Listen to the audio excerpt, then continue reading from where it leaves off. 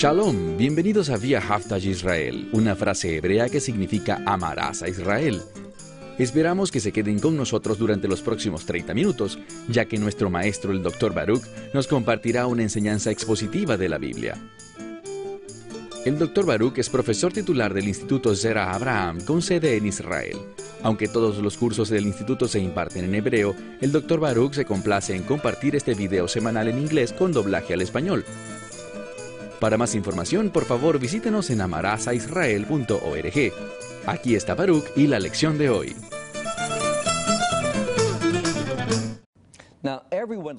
A todo el mundo le encanta escuchar buenas noticias, pero a veces las que suenan como buenas noticias para algunos resultan en terribles noticias para otros. Todo dependerá de dónde te encuentres a la luz de la verdad de Dios.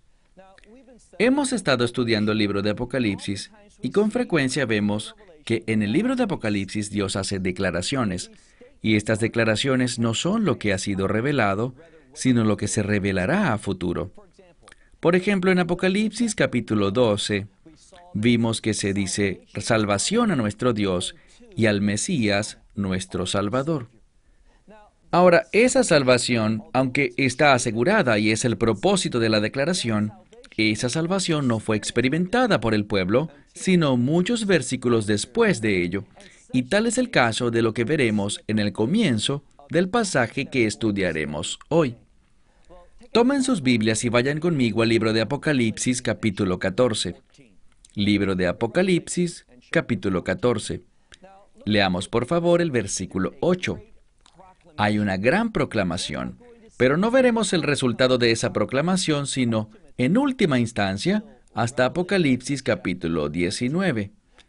Dios hace esta declaración para darnos un adelanto, y junto a ellos nos estará haciendo vislumbrar su juicio que vendrá. Hemos visto al estudiar Apocalipsis 8 y 9, los juicios de las trompetas.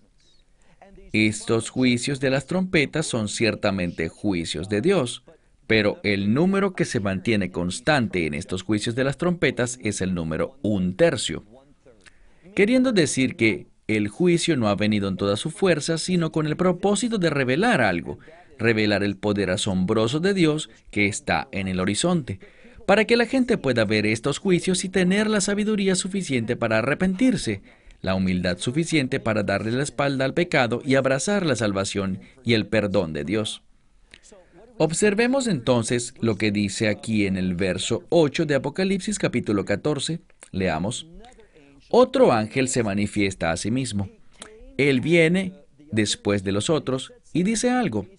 Dice, ha caído Babilonia, esa gran ciudad.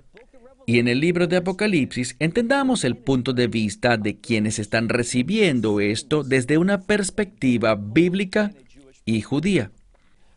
En esa época, Babilonia era vista en los tiempos de Juan como la gran opresora. Bueno, eso sucedió muchísimos años antes de Juan, cientos de años antes de Juan, pero no obstante, proféticamente Babilonia constituyó un periodo muy significativo en la historia de Israel. Tuvimos la primera redención que ocurrió al salir de Egipto, pero también vemos una redención adicional que tomó lugar en Babilonia. Y Babilonia era vista como enemiga de Dios, un pueblo que quería destruir el templo de Dios en la ciudad santa. Debemos recordar que la destrucción del segundo templo,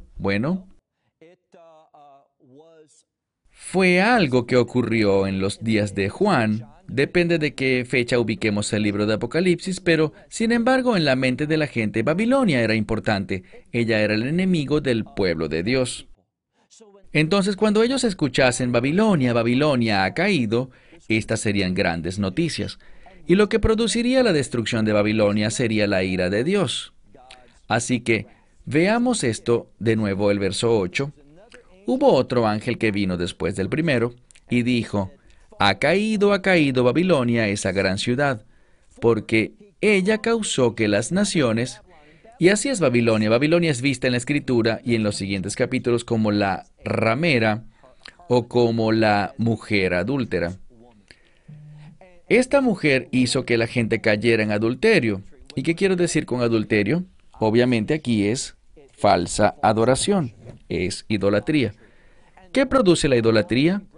El celo y la ira y la venganza de Dios. Y eso es lo que vemos aquí. Porque Babilonia, que es con frecuencia descrita como una mujer, ella causó que las naciones bebieran o recibieran el vino de la ira de su fornicación. Y de nuevo, ¿fornicación? ¿Hablamos de fornicación literalmente? No, estamos hablando de infidelidad espiritual. Y por eso traducimos cuando hablamos de los 144,000 como vírgenes. Si lo interpretáramos simplemente desde un punto de vista de virginidad sexual, ignoraríamos el lenguaje de las Escrituras. La virginidad en este caso se refiere a fidelidad espiritual a los mandamientos, a la verdad, a la adoración del Señor Dios de Israel. Avancemos al verso 9. Vimos a 2 ángeles y estamos listos para el tercero. Verso 9. Y un tercer ángel vino después de los otros y dijo con gran voz: todos los que adoran a la bestia y a su imagen, y todos los que han recibido su marca sobre sus frentes o sobre sus manos, estos son aquellos que beberán el vino de la ira de Dios. Aquí hablamos de la ira de Dios. ¿Y qué es lo que la origina?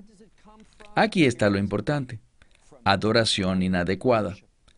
Por eso resulta tan vital que entendamos, más que cualquier otra cosa, que lo importante para Dios es si nosotros lo adoramos.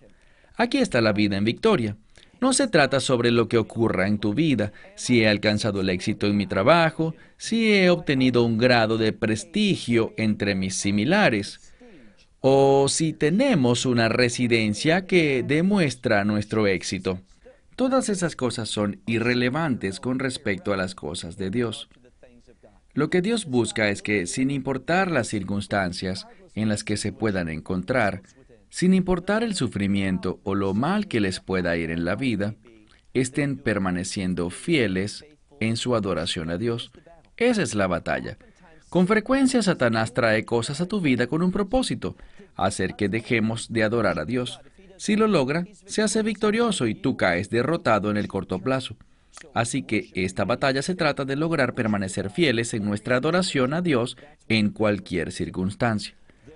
Aquellos que fallen en intentarlo, aquellos que den la espalda a Dios y le permitan a las cosas de este mundo alejarlos de la verdad y abrazar una falsa doctrina, ¿qué pasará con ellos? Noten lo que dice aquí. Ellos beberán el vino de la ira de Dios, vino que no está diluido, está en su máxima concentración y que es vertido en la copa de, algunas versiones dicen de su indignación, pero aquí la idea es su ira. La venganza de Dios, porque Él es un Dios celoso. Y ellos serán, sigan leyendo, serán atormentados con fuego y azufre delante de los santos ángeles y delante del Cordero. Ahora, ¿por qué está ese detalle aquí? No solo dice delante de los ángeles, sino delante de los santos ángeles y delante del Cordero. Uno de los propósitos de este libro de Apocalipsis, como ya hablamos hace muchas semanas, varios meses atrás, cuando empezamos Apocalipsis 1, es el propósito de traer revelación sobre el Mesías Yeshua, que podamos tener un entendimiento correcto del Mesías. Muy a menudo la gente piensa que el Mesías solo tiene que ver con gracia, que Él es solo perdón, que Él es solo amor, y que como Él es el Cordero, pues los corderos no le hacen daño a nadie. Un cordero jamás mordería a nadie ni atacaría a nadie. Nadie ha sido muerto por culpa de un cordero. Bueno, hay un problema. Lo que vemos sobre el cordero es que hay una distinta descripción de Él en ese primer capítulo del libro de Apocalipsis. Y lo que quiero que vean es que este que es el Redentor, sin embargo, cuando caiga la ira de Dios, ¿quién estará allí? Los santos ángeles y el Cordero. Esto busca enfatizar que sí, de hecho, tal como hablamos en el libro de Apocalipsis capítulo 6 al final, hablamos de la ira del Cordero. Así que una y otra vez vemos aquí que hay juicio en este libro. Y hacia donde nos movemos al concluir Apocalipsis capítulo 14 y avanzar al capítulo 15 la próxima semana, veremos un entendimiento bíblico de la fuente de dónde viene el juicio, la ira de Dios, y esto puede ser muy sorprendente para ti. Por ahora avancemos al verso 11.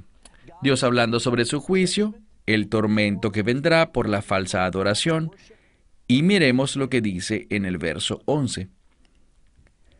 Y el humo de su tormento ascenderá por los siglos de los siglos, y no habrá reposo alguno, ni de día ni de noche para esta gente, para los que adoran a la bestia y a su imagen, y cualquiera que reciba la marca de su nombre. Verso 12. Aquí está la perseverancia de los santos. Lo que está diciendo aquí, y debemos pausar para entender algo, se nos muestra una dicotomía, se nos muestra una diferencia.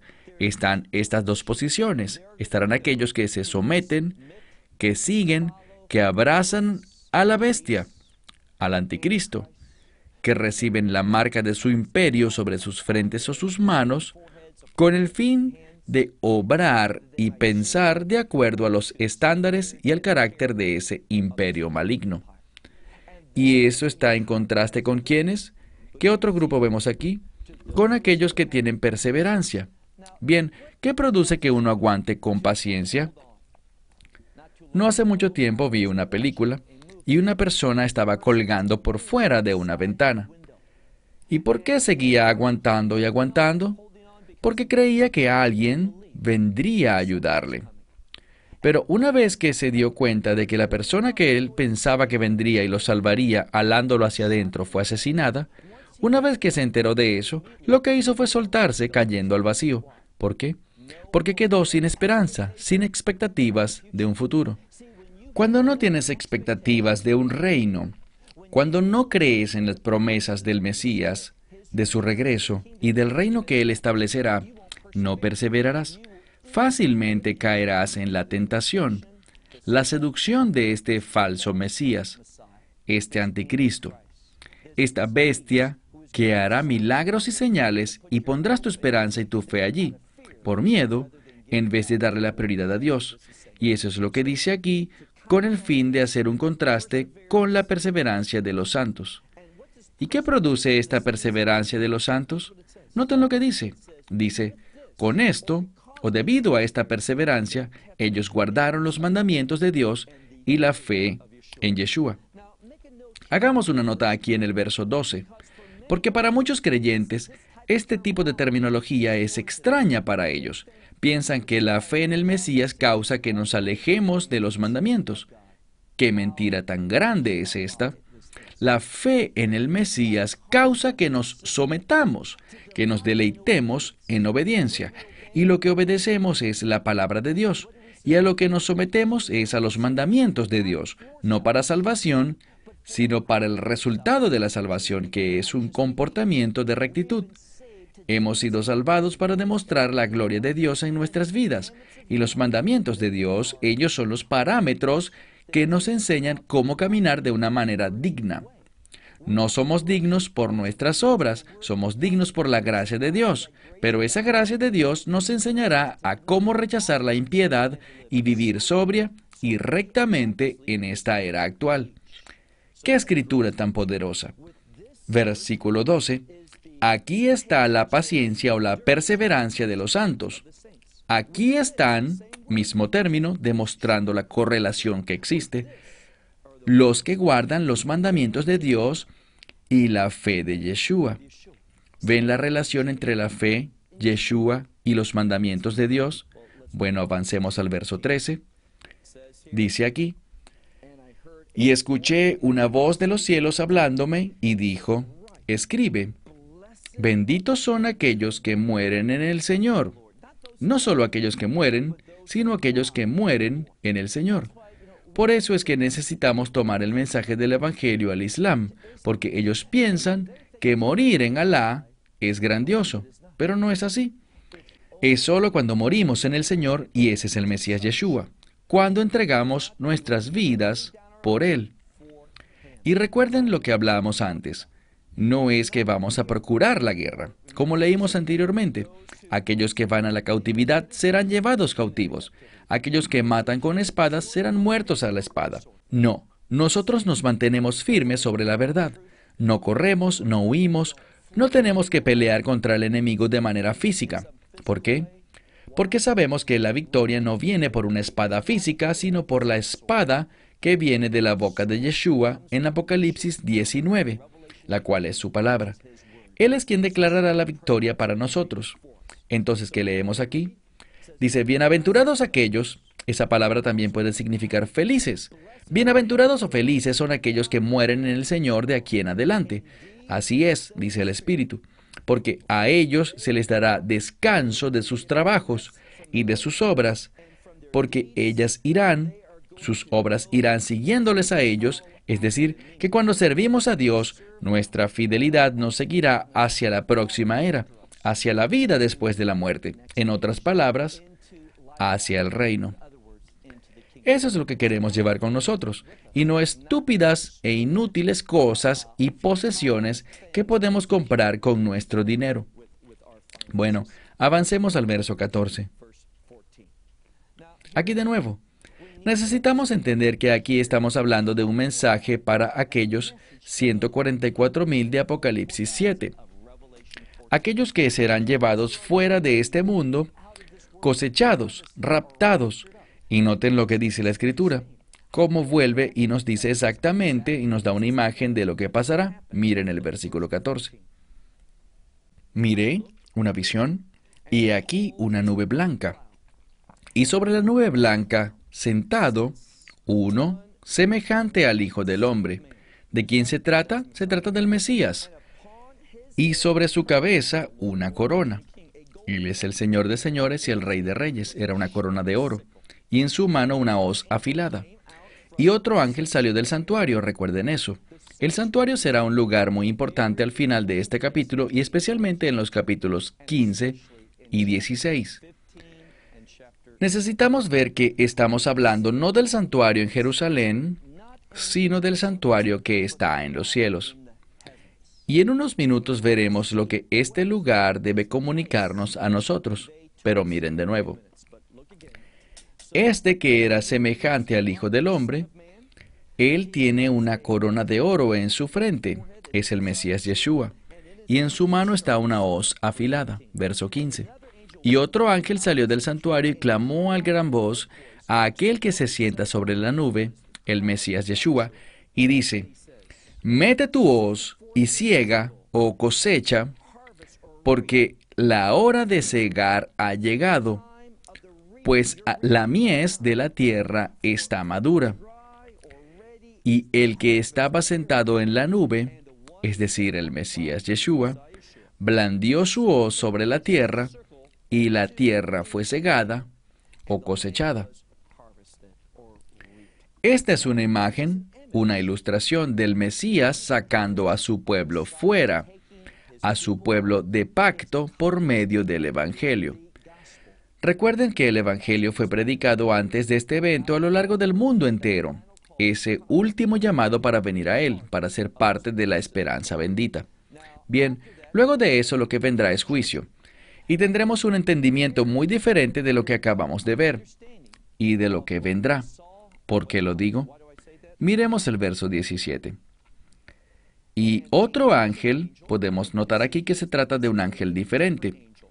Y otro ángel, o sea, uno de diferente clase, vino de ese mismo lugar, del santuario, el cual está en los cielos, y también le fue dada una hoz afilada que sostenía en su mano. Y el ángel, este otro ángel, se acercó al altar, y él gobernaba, tenía poder o autoridad sobre el fuego. ¿Por qué? Bueno, recuerden algo, cuando Dios trajo destrucción en los días de Noé, Él trajo destrucción sobre este mundo a través del agua. E hizo una promesa, Él jamás lo volvería a hacer. ¿Hacer qué? ¿Destruir la tierra? No, Él no prometió no volver a destruir la tierra, Él prometió que nunca volvería a destruir la tierra con agua.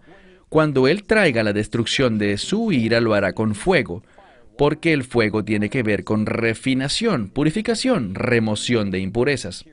Entonces, cuando hablamos de juicio, estaremos hablando de un tipo diferente de ángel, uno al que se le ha asignado una tarea distinta, y él tendrá autoridad sobre el fuego porque hay una relación entre el fuego y la ira de Dios. Y noten lo que dice. Desde el altar, ¿a qué se refiere el altar? Se refiere también al sacrificio o juicio. ¿Por qué? ¿Qué ocurre sobre el altar? Muerte. Es una forma de juicio. Entonces eso es lo que la Escritura nos está enseñando. Miremos de nuevo en el versículo 18. Él sale del santuario, desde el altar. Él tiene autoridad o poder sobre el fuego y clama a gran voz. En su mano tenía una hoz afilada y se le dijo, mete tu hoz afilada y corta porque los viñedos de la tierra están listos. Dice, las uvas están maduras. ¿Qué se relaciona con las uvas? ¿Qué producen las uvas? Vino. Y en la Escritura vemos que el vino está relacionado en esta oportunidad con el juicio. ¿Por qué? Bueno, aquí de nuevo, si vienes de un trasfondo judío, verás que el vino usualmente se asocia con gozo. Y lo que este vino, que significa la ira de Dios, y esto se aclarará más en las siguientes lecciones, este vino y el juicio se juntan porque Dios está complacido con finalmente lidiar con el pecado, con finalmente poner fin a toda la maldad y toda la impiedad de este mundo. Ese juicio producirá gozo. ¿Por qué? Recuerden el principio que aprendimos cuando estudiamos el libro de Zacarías. Zacarías revela juicio por el bien del reino. Así que esta ira es también por el bien del reino. Y lo que encontramos aquí es que después de este juicio, después de esta ira, lo que ocurrirá es una gran celebración. Por eso es que el vino es usado tanto para el juicio como para el gozo, pues el juicio es el que producirá tanto el gozo como el establecimiento del reino de Dios. Entonces veamos de nuevo, en la mitad del verso 18 dice, mete tu hoz afilada y corta los viñedos de la tierra, porque sus uvas están listas o maduras. Verso 19. Y este ángel blandió su hoz sobre la tierra, y recogió los racimos de la vid de la tierra, y los echó en el lagar del vino de la gran ira de Dios. Y el lagar del vino fue puesto, ¿dónde? Fuera de la ciudad. Bien, debes hacer una nota sobre este término, fuera de la ciudad. Si eres un buen estudiante de la Biblia, recordarás la parábola de las 10 vírgenes. ¿Qué sabemos sobre ellas? 5 eran sabias y 5 eran tontas, y las tontas no estaban preparadas. Por lo tanto, a ellas no se les permitió entrar al banquete en la casa donde la boda tomó lugar. Ellas estaban fuera y quedaron confinadas a quedarse fuera de la ciudad. Encontramos luego en el libro de Apocalipsis que afuera de la ciudad santa hay un lugar de juicio. Y a eso es lo que se refiere aquí. Esta prensa del vino o este lagar del juicio de la ira de Dios, su enojo estará fuera de la ciudad. Fuera de la ciudad santa de Jerusalén es donde caerá el juicio. Miremos al final del verso 20. Leemos. Y salió sangre desde el lagar del vino. ¿Hasta dónde subió? Salió sangre que subió hasta los frenos de los caballos y recorrió una distancia de 1,600 estadios, lo que significa cerca de 320 kilómetros, o llevando todo esto a millas, estaríamos hablando de una distancia aproximada de 180 a 200 millas. Pensemos en esto un momento. Estamos viendo una descripción aquí. Lo que estamos apreciando es lo que vamos a estudiar desde hoy hasta dentro de 2 semanas, cuando estudiemos Apocalipsis capítulo 16. Y de lo que estoy hablando es sobre la batalla de Armagedón. Lo que descubrimos aquí es que hay una relación entre el juicio de Dios, su ira, y una batalla que ocurrirá en un lugar conocido como Megido o Armagedón. Y este es un lugar estratégico para el bienestar de Jerusalén. ¿A dónde nos lleva todo esto? Aquí está la verdad que necesitamos ver. Habrá una batalla por Jerusalén. ¿Por qué? Más que por cualquier otra cosa, Jerusalén es conocida como la ciudad de nuestro Dios, es decir, un lugar de adoración. Entonces, este lugar Megido como lo mencionaremos en varias semanas, es un lugar relacionado con Jerusalén, un lugar relacionado con la batalla de Jerusalén, un lugar que trata de adoración.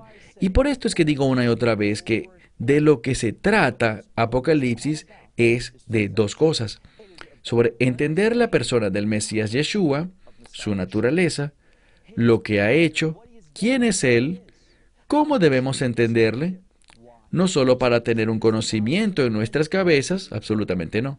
La esperanza es que este conocimiento, esta verdad, esta sabiduría impacte nuestras vidas de modo que hagamos algo, que usemos todo nuestro ser, toda la unción de su Espíritu Santo para poder adorarle y usar nuestras vidas, como dijo Pablo, para convertirnos en un sacrificio vivo, el cual es nuestro servicio bueno y agradable. Es racional, es cierto. La razón para la cual se hace es adorarle a Él, pero también es bueno y agradable. O sea que hay sacrificios que necesitamos hacer para agradarle a Él. No es lo que pensamos que es correcto, lo que tenga sentido para nosotros, lo que pensemos que es bueno o no. Tenemos que someternos a su instrucción. Cuando la gente hace lo que quiere y luego le pide a Dios que bendiga sus propósitos y planes, es cuando podemos identificar la verdadera idolatría. El propósito de este libro es darnos un entendimiento correcto del Mesías Yeshua para poder tomar esta verdad y que nuestras vidas sean cambiadas, para poder adorarle a Él en espíritu y en verdad, y que la gente pueda ver el testimonio que produce la redención en la vida de una persona. Déjame cerrar con esto. ¿Tienes tú ese testimonio? ¿Has experimentado esa redención? Porque sin ella estarás eternamente perdido. Se terminó el tiempo, hasta la próxima semana. Esperamos que te hayas beneficiado del mensaje de hoy y lo compartas con otros. Por favor, haz planes para unirte a nosotros cada semana en este momento y en este canal para otra transmisión de amarazaisrael.org. Nuevamente, para obtener más información sobre nosotros, visita nuestra web amarazaisrael.org, donde encontrarás muchas otras conferencias de Baruch en formato de video. Hasta la próxima semana. Que el Señor te bendiga en Yeshua HaMashiach, Jesús el Mesías, mientras caminas con Él. Shalom desde Israel.